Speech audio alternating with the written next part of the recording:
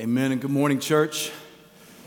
It's good to be with you this morning, beloved, during Advent as we celebrate and enter this season meditating and thinking on the God who came to save us, that he would send forth his Son to live in the fullness of humanity, truly God, truly man, and not just be born, but be born in order to live a perfect life and then die a substitutionary death to save sinners.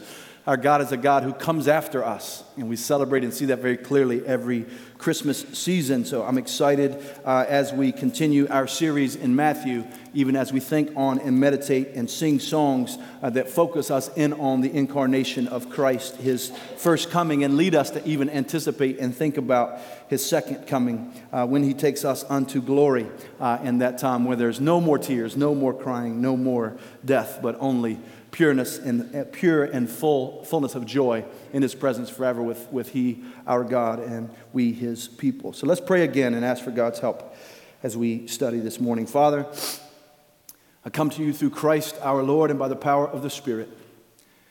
And uniquely with this text, this time of year, pleading, help me be a faithful under-shepherd to the chief shepherd, the Lord Jesus, who's gentle and lowly in heart, and says, come to me, all who are weary and heavy laden, I will give you rest. Help me to be a faithful, gentle pastor with a text and a topic that is sensitive and can be painful for so many. And yet, God, give me the boldness of truth.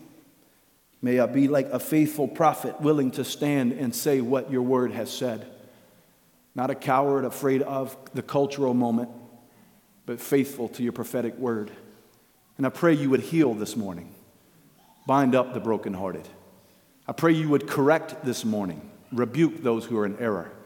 I pray you would sustain and encourage and draw us all into Christ. We pray in his name and for his sake. Amen.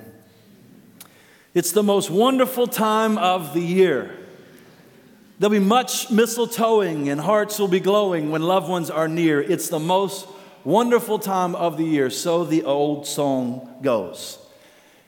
And in many ways, even as Pastor Jeremy prayed, for many that is true. Perhaps for most it is true. There's new lights showing forth the light of the world coming into the world that we set up and we decorate and we anticipate being together with loved ones. Being those loved ones, being near does bring forth a unique joy as we celebrate. But in a real world where there are broken relationships, where there is infertility, where there is death, sometimes this is not merely the most wonderful time of year. Sometimes this is, and for some, the most painful time of year. Sometimes family gatherings are a painful reminder of loved ones who aren't there because they've gone on to glory or because the relationship in the family has been broken. Now, most years at King's Cross, we take a break from whatever series we're in the middle of the fall and do an Advent series, kind of a 4-week series where we think specifically on the coming of Christ. This year we chose in God's providence to continue through Matthew, and Lord willing, shifted some things around. And at the beginning of next year, we'll continue through Matthew so that we come to even the resurrection on Easter Sunday in our study of Matthew. And so where that has us this Sunday morning is in a text following King Jesus in a series we've called Authentically Christian, following King Jesus together in a text that talks to us about some of the most painful realities, particularly divorce and how that affects families. It also talks to us about the most glorious realities, that being marriage, the two becoming one. And so we come to a text that at least I know impacts everyone in the room. Everyone in this room in some way, shape, or form has been impacted by a good marriage or negatively impacted by a bad marriage. Many of whom have been impacted by divorce and the brokenness that divorce brings to families. And so again, sometimes marriage and divorce and that very topic is that which makes this not the most wonderful time of year, but perhaps one of the most difficult times of year. Many people in this room live a drastically different life because of how marriage and divorce has impacted your family. Many of you are growing up in a home that has been impacted by divorce. Many of you have been divorced. Everybody in this room surely has pain associated with the topic of marriage and divorce. And so my prayer is that as we listen to the Lord Jesus respond to a trap set for him, a trap about marriage and divorce, that we will be encouraged by gospel hope, that we'll be instructed and corrected on what is marriage and what is biblically permissible divorce, and how ought we to respond no matter who we are and how this topic itself impacts our lives. I pray for those who have deep wounds associated with this topic, that as we go through this Advent season, you'll sense the nearness of our God who pursues and comes after hurting and suffering sinners and redeems and heals that which is broken. I pray that there be healing and hope in the gospel for all as we think about this morning. I also pray for those in the room, as I thought about this, who have too low a view of marriage. Those who are informed by the culture, not by Christ. And for those of you who are here, and this might describe you, I pray you be convicted by the Spirit, that you would leave with a more faithful and eventually fulfilling understanding of God's design and will when it comes to marriage. I pray that all of us would leave submitted to King Jesus in his view of marriage, that all of us, like the author of Hebrews said in Hebrews chapter 13, verse 4, would let marriage be held in high honor among us. So the main point this morning as we jump into Matthew chapter 19 during this Advent season is that God created, defines, and is the authority of marriage. And therefore, we must agree with Scripture that divorce and remarriage, unless the covenant has been destroyed by adultery or abandonment, is adultery. And we must offer the hope of the gospel to all as we look into these things. And so we're just going to walk through the text and be a little more conversational this morning as we walk through the Lord Jesus and what he says about marriage and about divorce as he is kind of set up with this little trap. So first, I want you to see we naturally have a broken view of marriage. Naturally, we're broken people, and all of us in our brokenness naturally have a broken view of marriage. Most of us enter conversations about divorce and remarriage likely from one of two vantage points. Perhaps you grew up in a culture where anyone who was divorced for any reason was treated like a second-class citizen. Like a person walking around with a flashing neon light on their head or a scarlet letter on their chest and treated like they were someone who was a person to be avoided because of this painful topic. Maybe you were the innocent party in a marriage that ended because of adultery or abandonment, and still yet you felt shunned by your community or even by your church. Or you may come in with a totally different perspective, in some ways the opposite perspective. You've bought into the lie that God merely wants you to be happy, that you deserve to be happy. And if you aren't happy in marriage, you should just abandon it. And God will understand if you get a divorce, because all he wants is for you to be happy and you to do whatever makes you happy. You may have said in your marriage for richer or poorer, sickness and health, but you only intended to honor that commitment if you felt like it in the future. I'm 41 years old. The year before I was born, 1980, one biblical scholar wrote the following words. In the former era, when engaged in a pitched battle with liberalism, when resources were so limited and when society outwardly supported something similar to Christian ideals of marriage and divorce, how easy it must have been to ignore the whole question of divorce and remarriage. Though it was not entirely wrong to speak like that then, who can fail to see that it is wrong today? The war is being waged on a different front in our time. The battle lines are being drawn in the home. Unless we come forth now with the goods, we can wait no longer. All Christian values will be leveled, and with the counterparts in the unsaved world, the next generation of Christians will grow up following their feelings in these matters rather than following their biblical responsibilities. 42 years ago, he said, unless the church teaches on this, future generations will follow their feelings, not the scriptures. Dare I say those words ring prophetically true in our day. One group perhaps feels like divorce is always wrong no matter the scenario. Another group feels like divorce is always an option. But isn't this normally how it goes with our sinful hearts? Our broken human hearts are so broken, we usually tend towards rule making or rule breaking, legalism or licentiousness. Regarding divorce and remarriage, we prefer to have rules of never or whatever. One extreme or the other. We'll create extra laws or we don't care about any laws at all. So what do we need? We need balance between legalism of yesteryear and license of today? No. We don't need a middle moderate view. What we need is to stop caring about what we think or surrounding culture thinks and return to the scriptures and say, Father, reform our view of what marriage is according to your word. Not what they said yesterday, not what they're going to say tomorrow, not what they're saying today. God, what do you say? This is what we need to do. We need to be informed by his word. In Jesus' day, there was also great conflict regarding the reasons for divorce. So again, look at Matthew chapter 19, verse 1. When Jesus had finished these things, that's the fourth discourse we just finished studying, he went away from Galilee and entered the region of Judea beyond the Jordan.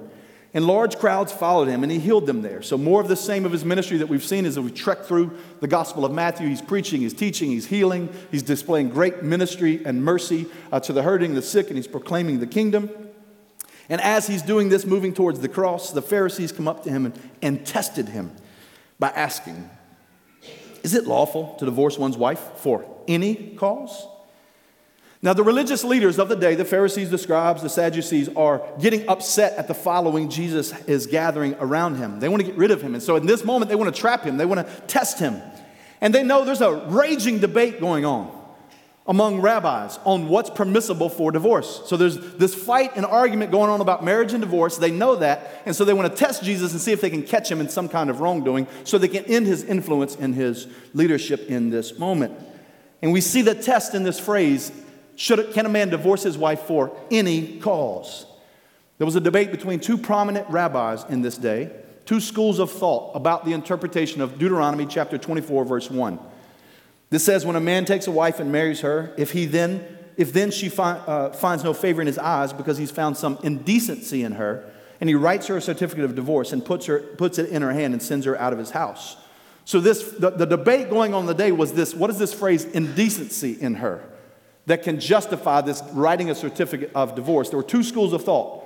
One rabbi, Shammai, had a more rigorous interpretation of Deuteronomy chapter 24, verse 1. And he taught in that day that this finding some indecency meant a serious marital offense, something extremely indecent, as the word itself even communicated something scandalous involving nudity. Another school of thought, another rabbi, Hillel, had a more relaxed view about this term indecency in the wife. You could cite about anything you wanted to as indecent, and that be cause for divorce. John Stott, turning to Jewish historian Josephus, says it like this: Hillel interpreted this term in the widest possible way to include a wife's most trivial offenses. If she proved to be an incompetent cook and burnt her husband's food, or if he lost interest in her because of her plain looks and because he became enamored of some other more beautiful woman, these things were unseemly or indecent and justified him in divorcing her. So there's this debate going on. What does it mean you find some indecency and you can give a certificate of divorce? Now, in our day, again, we live in a culture that encourages authenticity and transparency and following your heart and being true to yourself and being true to your feelings. And so many people would say, no, divorce is justifiable as long as you're not happy. Well, then just divorce. You should do whatever makes you happy. So most in our day almost would side with Hillel. Like, there's plenty of reasons why you could get a divorce. Our culture's view of marriage is naturally broken. And we need to understand we're naturally broken people. And so this view has impacted us. So what that means is we all, secondly, need our view of marriage corrected by Jesus, all of us. And that's what I love about the Lord Jesus. I love how he answers questions. He rarely answers the actual question that's posed to him, and instead he shines light of truth into the dark heart and exposes flawed motives in the questioner.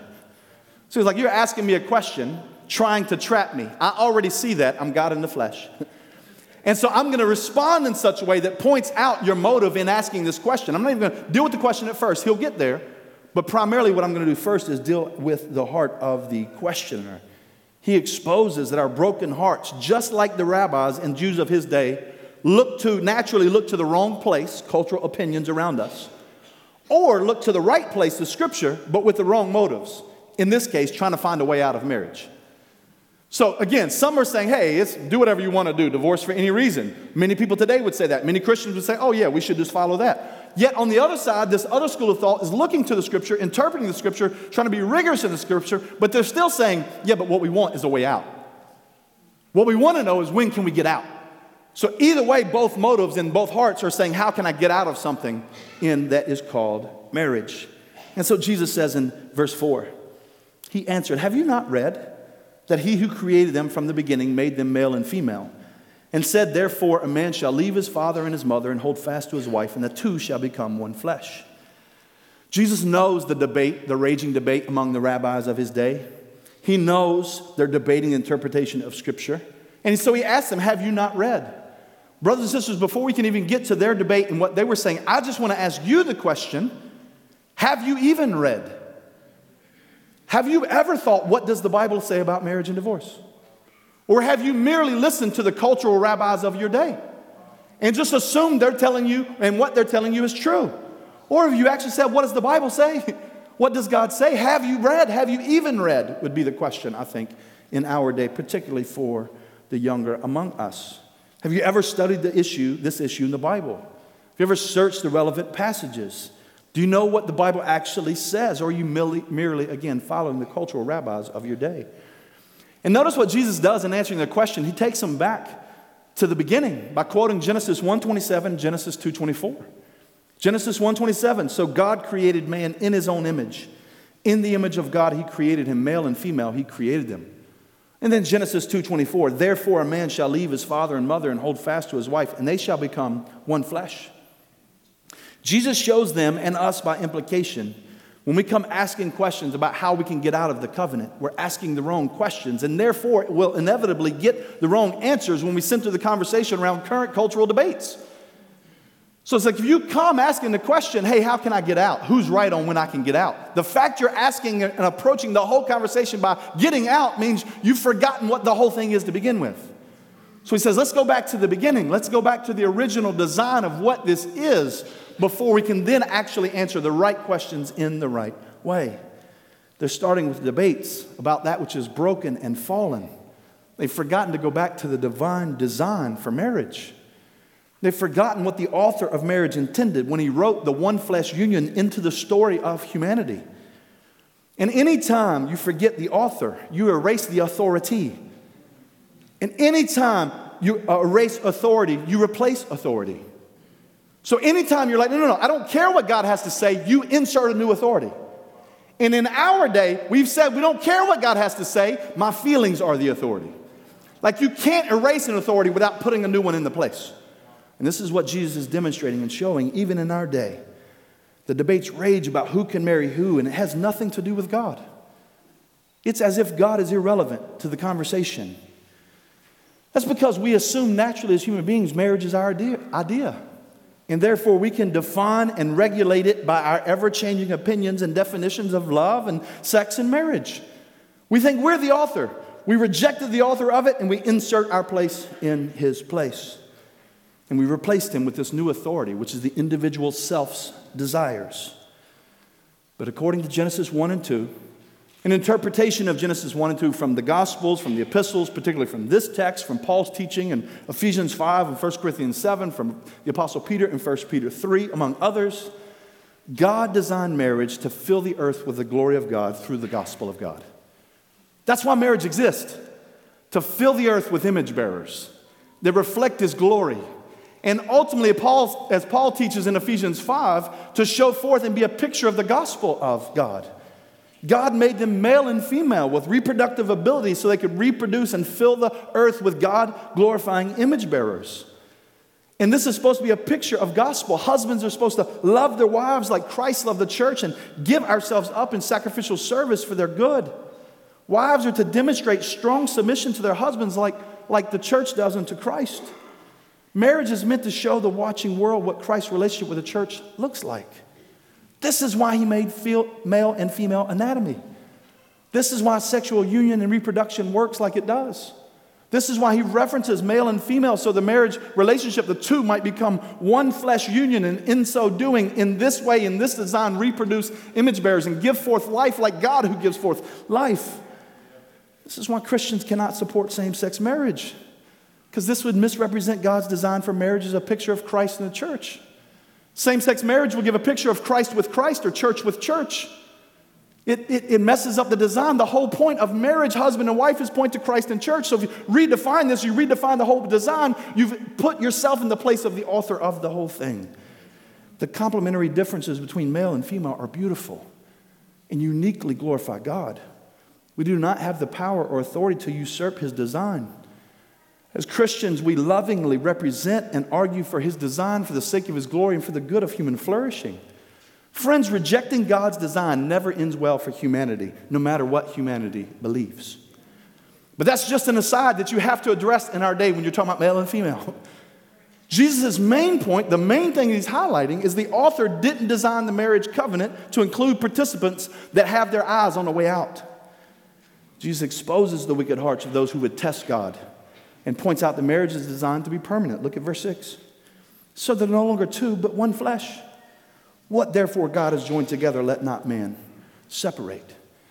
See, we see one of the fundamental problems in our view on marriage and divorce is that we think marriage is primarily something we did and therefore primarily something we can undo. But you do not join yourself to a spouse in marriage, God does. And you're not to determine what releases you from a marriage, God is. He designed marriage.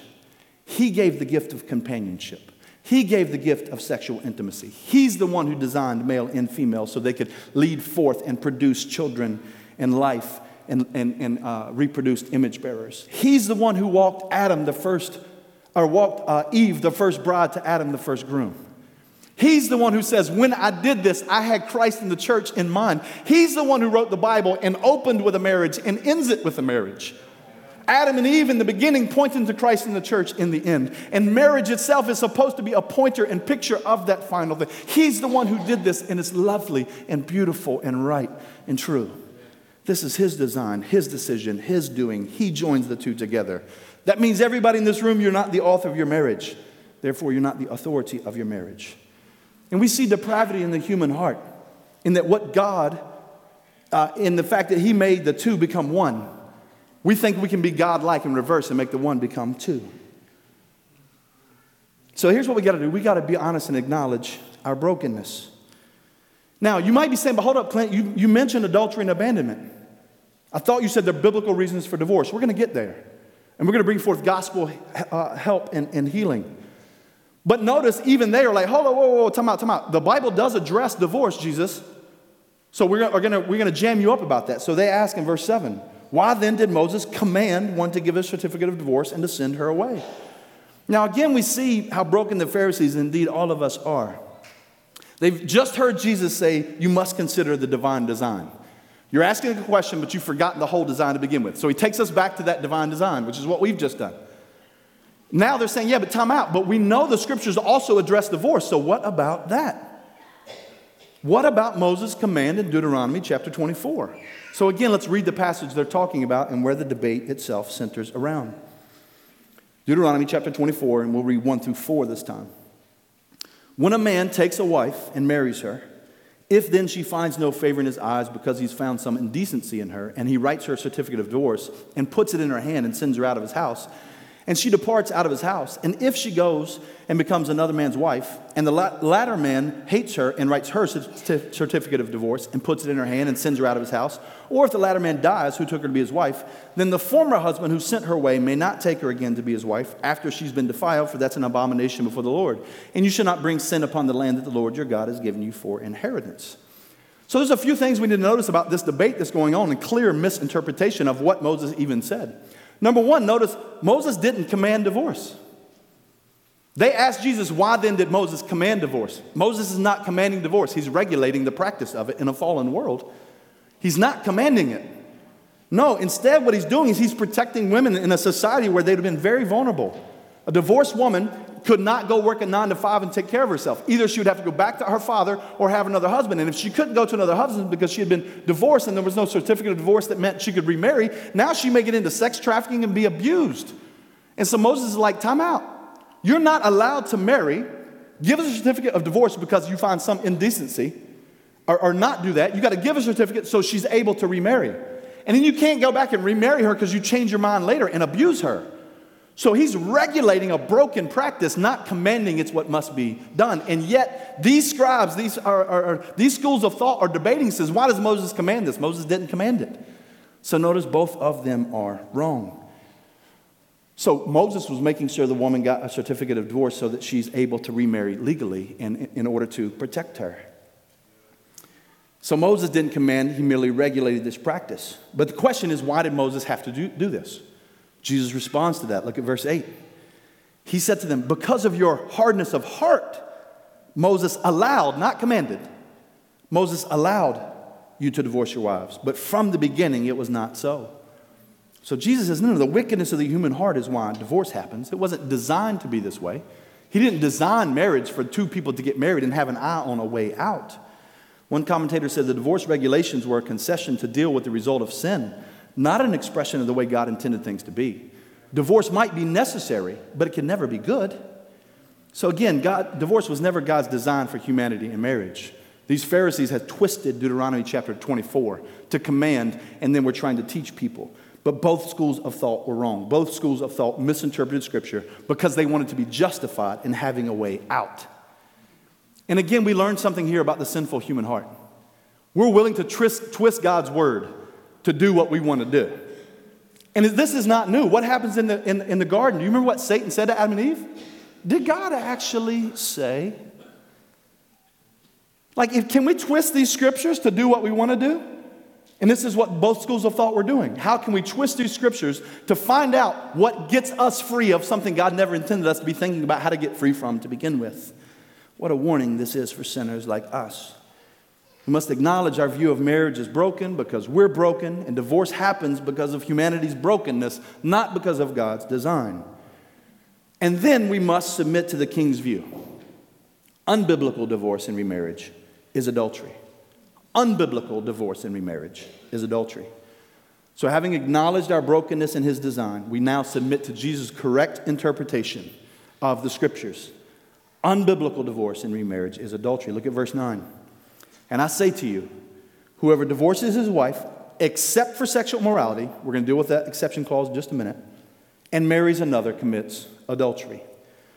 So King Jesus says the correct understanding of the law, the below-the-surface heart of the issue that reveals when a man unbiblically divorces his wife and marries another. He makes his wife commit adultery when she remarries, and if he remarries, he makes the other person commit adultery. So any unbiblical divorce results in 4 people, and then remarriage results in 4 people committing adultery. This is why Malachi 2:16 communicates that God hates divorce. Because divorce happens because of the hardness of the human heart. It's not the way it's supposed to be. Often, again, leads to 4 people committing adultery. And again, friends, we're going to get to gospel hope and reality and talk about the exceptions. But all of us experientially can acknowledge divorce messes families up. It hurts. It's painful. So God, in giving these regulations, is not being mean and harsh. He's trying to give us that which brings forth blessing and fruit and life. Broken families lead to broken families, and that hurts.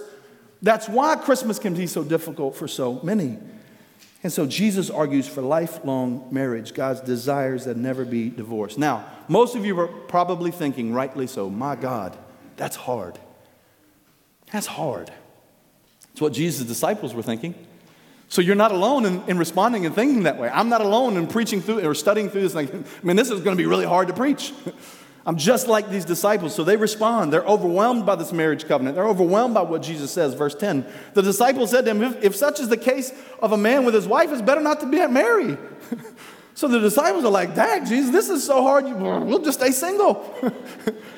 So even notice, followers of Christ are more impacted by the culture around them, such that when Jesus gives them right interpretation, they're like, woo, this feels too hard. And they had watched him raise the dead. They'd watched him heal the sick. They'd watched him walk. They'd seen all his miracles. They know, they've confessed he's Messiah. And when Messiah teaches on marriage, they're like, whoa, that's too difficult. So we shouldn't be shocked if that's our response either. This feels difficult. They were with Christ in the flesh, and that was their response. But he said to them, verse 11, not everyone can receive this saying, but only those to whom it is given. For there are eunuchs who have been so from birth. There are eunuchs who have been made eunuchs by men. And there are eunuchs who have made themselves eunuchs for the sake of the kingdom of heaven. Let the one who's able to receive it, receive it. Now, I don't have a ton of time to get into what eunuchs were and the complexities of all that. But I want you to notice something. Jesus is saying there are those who are bound to celibacy for a number of reasons. Some make their own choice. Some because of brokenness of the world and their bodies. Some other people made the choice for them. But either way, what he's saying and what he shows and what he teaches, like Paul, singleness as a calling can be a calling and gift for some in the kingdom. That there are those who God gives a gift of singleness and celibacy. They're not those that are like, man, I don't want to be single, I'd rather be married. No, like they receive a gift and they appreciate that gift. So Paul's going to make the argument, let each one receive the gift that God has given to them. But also I want you to notice, especially for those who are single today, who aspire to be married and are saying, man, can I even live a full life at this point? Of course you can. Jesus was the perfect human being. He was single. Paul the apostle was single. You can live a full human life with full human experience following Christ and Paul and their example by being single. So you understand singleness even is a gift that God gives to some people. So again, Jesus is demonstrating this as he answers this question. He says, no, it's a gift given to some. Let the ones who receive it, receive it. But this is where we then come together with all that Jesus is teaching. So we've got to acknowledge our view of marriage is broken because we're broken. We've got to be corrected by God's good design. We've got to submit to Christ who says that any unbiblical divorce is adultery. But what about that exception clause? So when he said except for adultery, why am I saying any unbiblical divorce? Where do we find hope also if we're on the wrong side of all of this? So you should be asking, what's a biblical divorce? What do we even mean by that? What's a permissible divorce? But then also you should be asking the question, well, if it wasn't biblically permissible, where do I find hope now? What do I do on this side of an unbiblical divorce? So what I want to do now is a little more topical or topositional, if you will. I want to address that the scriptures say there are two biblical grounds for divorce. This is what we believe. Most conservative theological evangelical Christians believe there are two biblical grounds for divorce, that being adultery and abandonment. So all divorce is a result of sin, but not all divorce is necessarily sinful. So all divorce is because of sin, but not every divorcee sinned. So we got to ask the question, okay, how do I know if I sinned or not in the midst of this divorce? In other words, God does recognize certain divorce as permissible, even if not preferable. So we always want reconciliation. We always want redemption, but we live in a broken world, and God does permit divorces in two cases, adultery and abandonment. Again, first we'll think about adultery, Matthew chapter 19, verse 9. I say to you, whoever divorces his wife except for sexual immorality.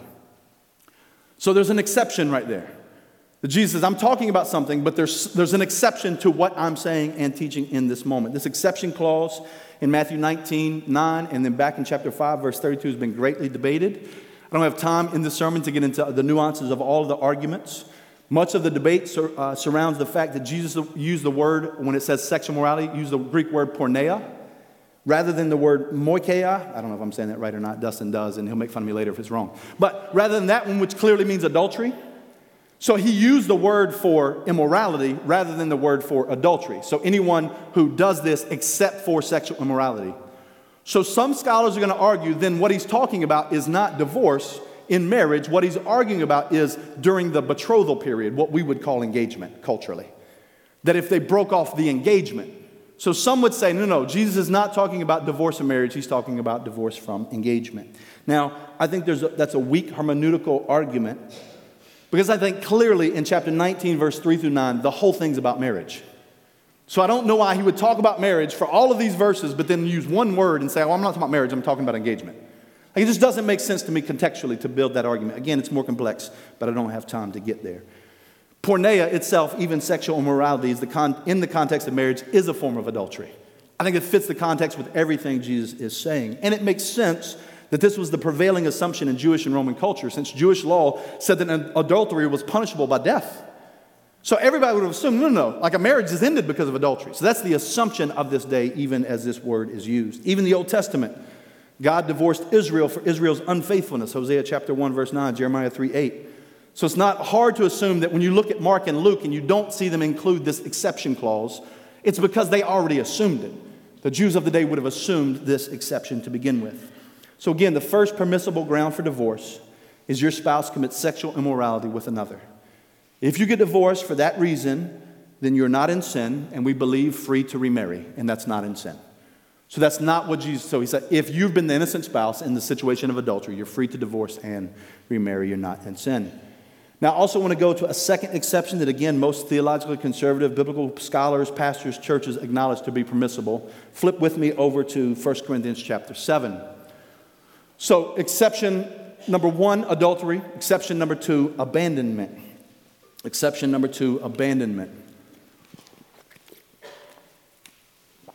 1 Corinthians chapter 7, we'll begin in verse 10.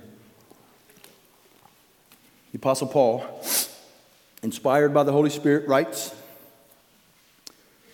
"To the married, I give this charge, not I, but the Lord." So Paul's saying, I'm repeating what Jesus has said right here. So the Lord's given this, you've heard him say it, I'm repeating this, I'm repeating his teaching.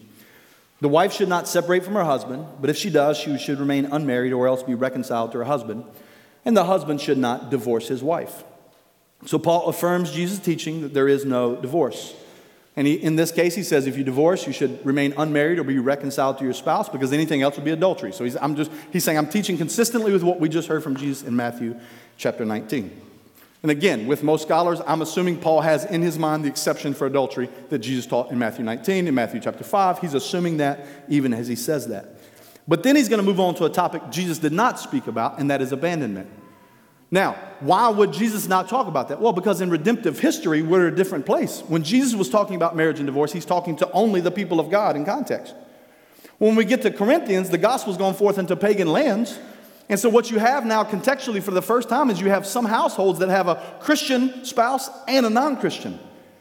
And apparently some of the Christians in Corinthians were saying, no, you can't be married to a non-Christian. You got to get divorced. You can't have a Christian married to a non-Christian, get divorced. So apparently that's what's going on. So now Paul's going to address that. And Paul says, whoa, time out. I disagree. You don't have to get divorced. 1 Corinthians chapter 7, verse 12. To the rest I say, I, not the Lord. Now, this doesn't mean it's not authoritative, inspired scripture. He's saying Jesus didn't say this. We're at a different place in redemptive history. But he's an apostle. He's saying this. That if any brother has a wife who's an unbeliever and she consents to live with him, he should not divorce her. If any woman has a husband who's an unbeliever and he consents to live with her, she should not divorce him. So he's saying if you find yourself in a situation where you're married to a non-Christian and the non-Christian's willing to stay, then stay. And not only that, he says, and let me give you extra motivation of why you ought to stay. Look at verse 14. For the unbelieving husband's made holy because of his wife, and the unbelieving wife is made holy because of her husband. Otherwise, your children would be unclean, but as it is, they are holy. Verse 16 lets us know when Paul's saying holy, right, he's not talking about what it means to be saved. He's saying, no, like you're set apart. You're of the people of God. You've been saved. And your unbelieving spouse and your children now have access to the gospel because of you. Who knows? Maybe God will save your unbelieving spouse and your children through your witness in the gospel and the fact that you're a part of the people of God. So he's like, no, if they'll stay. Who knows? Maybe God will actually use you to take and lead them even unto himself. They have amazing exposure to God's grace and covenant community because of you. So like 1 Peter 3:1, he's like, stay. Who knows? You may win them even to the gospel. Then he continues, verse 15, but if the unbelieving partner separates, let it be so. In such cases, the brother or sister is not enslaved or bound. God has called you to peace. For how do you know, wife, whether you'll save your husband, or how do you know, husband, whether you will save your wife? So notice what he says. As the unbelieving spouse leaves, then the believer is no longer bound. Again, I, along with most conservative theological pastors, believers, scholars would say, no longer bound means you're free from the covenant. Free to divorce, free to remarry. You're not in sin if you do that. That's the most simple reading that you would read of this text. So if the non-Christian abandons marriage, the Christian spouse is no longer bound to the marriage covenant, therefore free to remarry. They are not sinning. Now, these are the only two clearly biblically permissible grounds for divorce, adultery and abandonment. You may ask, and I think you ought to ask, it'd be good to ask, what about abuse? So what do we think about abuse in the context of marriage? Now, abuse in one way is tricky, but because of how subjective it can be. In other words, if a husband says, she doesn't respect me, that's a form of emotional abuse. Okay, we would disagree, right? So that's not abuse. However, we're talking about physical or emotional safety at stake because of the harm of a spouse. We believe and would teach, even the elders of the church would believe abuse can be a form of abandonment. That when Paul says, if the unbelieving spouse abandons, that's not merely talking about changes like address, changes brick and mortar where they live, but abandons the role of husband. So if a husband is abusing his wife and children, he's abandoned the role of protector and provider that a husband is supposed to be. So a wife may have to separate from an abusive husband and father because he's abandoned the role of husband and father. So we believe that abuse can be a form of abandonment in certain cases, and therefore also a person would be free to divorce and remarry and not be in sin. So we don't think merely in that case the wife separating and getting the children safety. And it could go in the reverse as well. But the wife separating and getting the children to safety, that's not her abandoning the marriage. That's her recognizing the husband's already abandoned the marriage by abusing and victimizing those he's supposed to protect and provide for. Either way, as elders of this church, we always want to pray for redemption and reconciliation. That's the hope. So in the case of abuse, we would separate and protect. And we would not think about a rejoining until there's clear safety for everyone involved. But in the case of adultery, it's beautiful to see reconciliation in marriage. In the case of abandonment, beautiful to see reconciliation. Even in the case of abuse, as long as the abuse has stopped and the people are safe, it's glorious to see reconciliation. That's the hope. However, in these cases, if you're the innocent spouse and you pursue a divorce because of those things, we do not believe you're in sin. The scriptures have given this permission. Not prescription, but permission. Not command, but ability, because we live in a broken world. So I want to conclude with a few applications and some gospel hope. Because again, preaching a sermon like this, there's so many different people in the room with so many different experiences in so many different places. So I want to try to make a few applications. Healthy married couples, keep fighting for your marriage. Get and give help proactively with other couples and with singles. Resolve, by God's help, to keep growing in your marriage and in your oneness. Resolve, divorce is not an option. And never let it be a weapon in an argument, ever, in a Christian home. Never. He didn't design marriage with you talking about a way out. That undermines and threatens the very health of the marriage. So divorce is never an option in the conversation in the heat of an argument. Cool off, calm down, forgive, reconcile. Go back to last week's sermon, because that's what you need in marriage. But resolve, it's not an option. To the struggling married couples, reach out for help. Reach out to the elders. We'll do anything we can to help, whatever it looks like. Point you to resources, get you counseling, pay for like whatever it takes, we're willing to help. Marriages go through hard seasons, highs and lows. If you're in a low, ask for help. It's okay. Other marriages have been there. You're not alone. But resolve, divorce is not an option. Get help. Say, I'm weak. We need help. Get the help you need. Now, to those who realize you committed adultery in your second marriage, what are you to do? Well, you repent of your sin by agreeing with God that you are in sin. You confess your adultery to Christ and to one another. You apologize to the involved parties that need to be apologized to, namely to children and former spouse. And then you meditate on God's amazing grace to you in your current marriage. And you stay faithful to that marriage. But you're like 1 John says to us, if we confess our sins, he's faithful and just to forgive us of our sins and cleanse us from unrighteousness. He doesn't mean for you to walk around in the guilt and shame. He means for you to confess your sin and to receive the peace of his mercy and forgiveness and to be faithful in your current marriage. Those who realize you didn't commit adultery in your divorce, let loose of the guilt and shame. If you did nothing wrong, you did nothing wrong. Don't carry around the scarlet letter. Don't assume people are judging you like something's wrong with you. Assume people's heart goes out to you with compassion because of what you've been through. And walk in freedom. And pursue marriage if that's what you want to do. Walk in that freedom. If you were the victim, don't carry around guilt.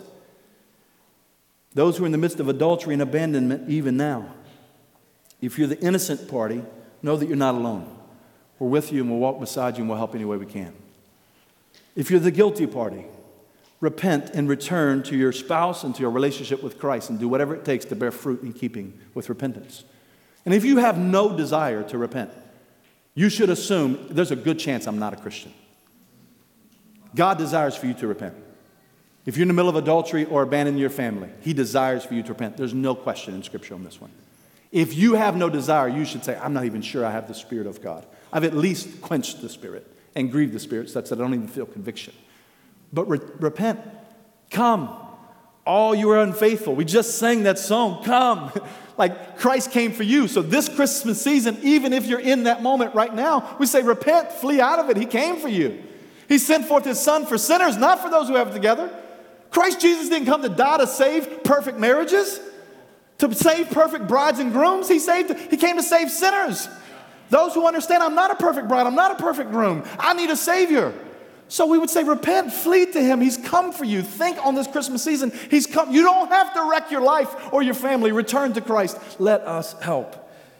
Singles, engaged, dating. Do not enter into relationships that cannot lead to marriage, which include dating a non-Christian. Do not take marriage lightly.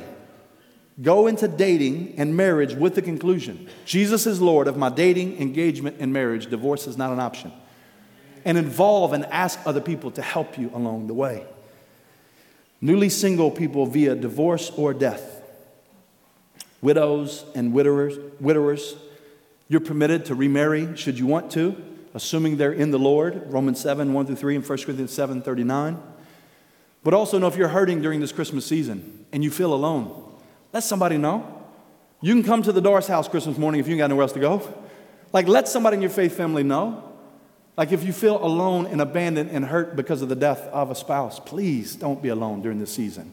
Please reach out and ask for help. If you're newly single via unbiblical divorce, seek biblical reconciliation with your spouse if possible. Ask your pastors for help. We're willing to jump in and help. If not, seek wisdom, prayer, and counsel from the Scripture with your pastors to say, what does it look like for me to be faithful in my scenario? Everyone hope in Christ and His gospel. We come to God through a faithful, crucified, and resurrected bridegroom. He died for adulterers. He died for those who divorced unbiblically. He died for the rebellious, that we might repent of our sin and find life in Him. So rest in the Christ who's always been faithful to His bride. Rest in the one who will never leave nor forsake His bride. Rest in the one who is, even when we're faithless, remains faithful. That's what we celebrate at Christmas. That's why even if all of the rest of your experiences during this season are painful, you have hope. Your God came to save you. He came to save you. Even if it's not the most wonderful time of the year, He came to save you and to take you to the most wonderful eternity for forever. And He's the perfect groom awaiting for us. And the bride, or the church, will be His bride. We all eventually in Christ have a perfect marriage forever. That's coming for everyone. So no matter how much we suffer during these seasons, we know that one's coming, and that brings us hope to be faithful to Him even now.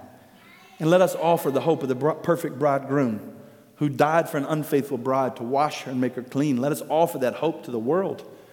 That's the perfect marriage we all long for. That's the perfect marriage we all long for. Christ and His church. And it's coming, beloved. Wherever you're at in your journey today, He has grace for you to meet you there. He loves you and cares for you. Cling to Him. And may our marriages be imperfect pointers to that perfect marriage that is sure to come to all who are in Christ.